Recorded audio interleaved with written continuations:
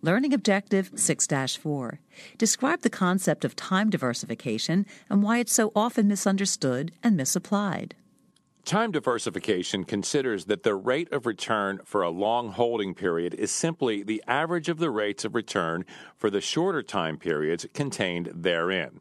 For example, the mean annual return for a 30-year holding period is simply the average of the 30 one-year rates of return.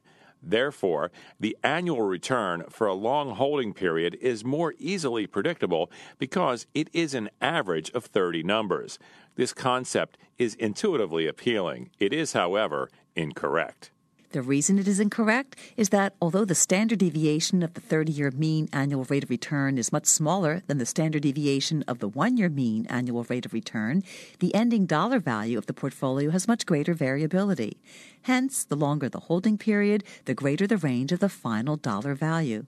Thus, the fact that the standard deviation of the rate of return gets smaller means little to an investor who is focused on the actual dollar value of the portfolio.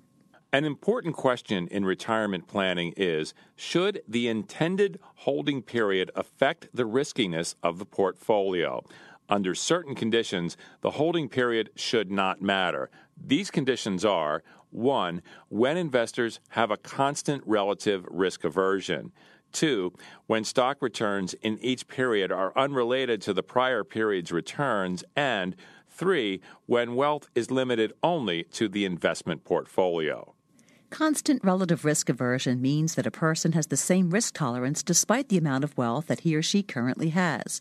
Independent stock returns means that the return on the market yesterday has no effect on what it does today.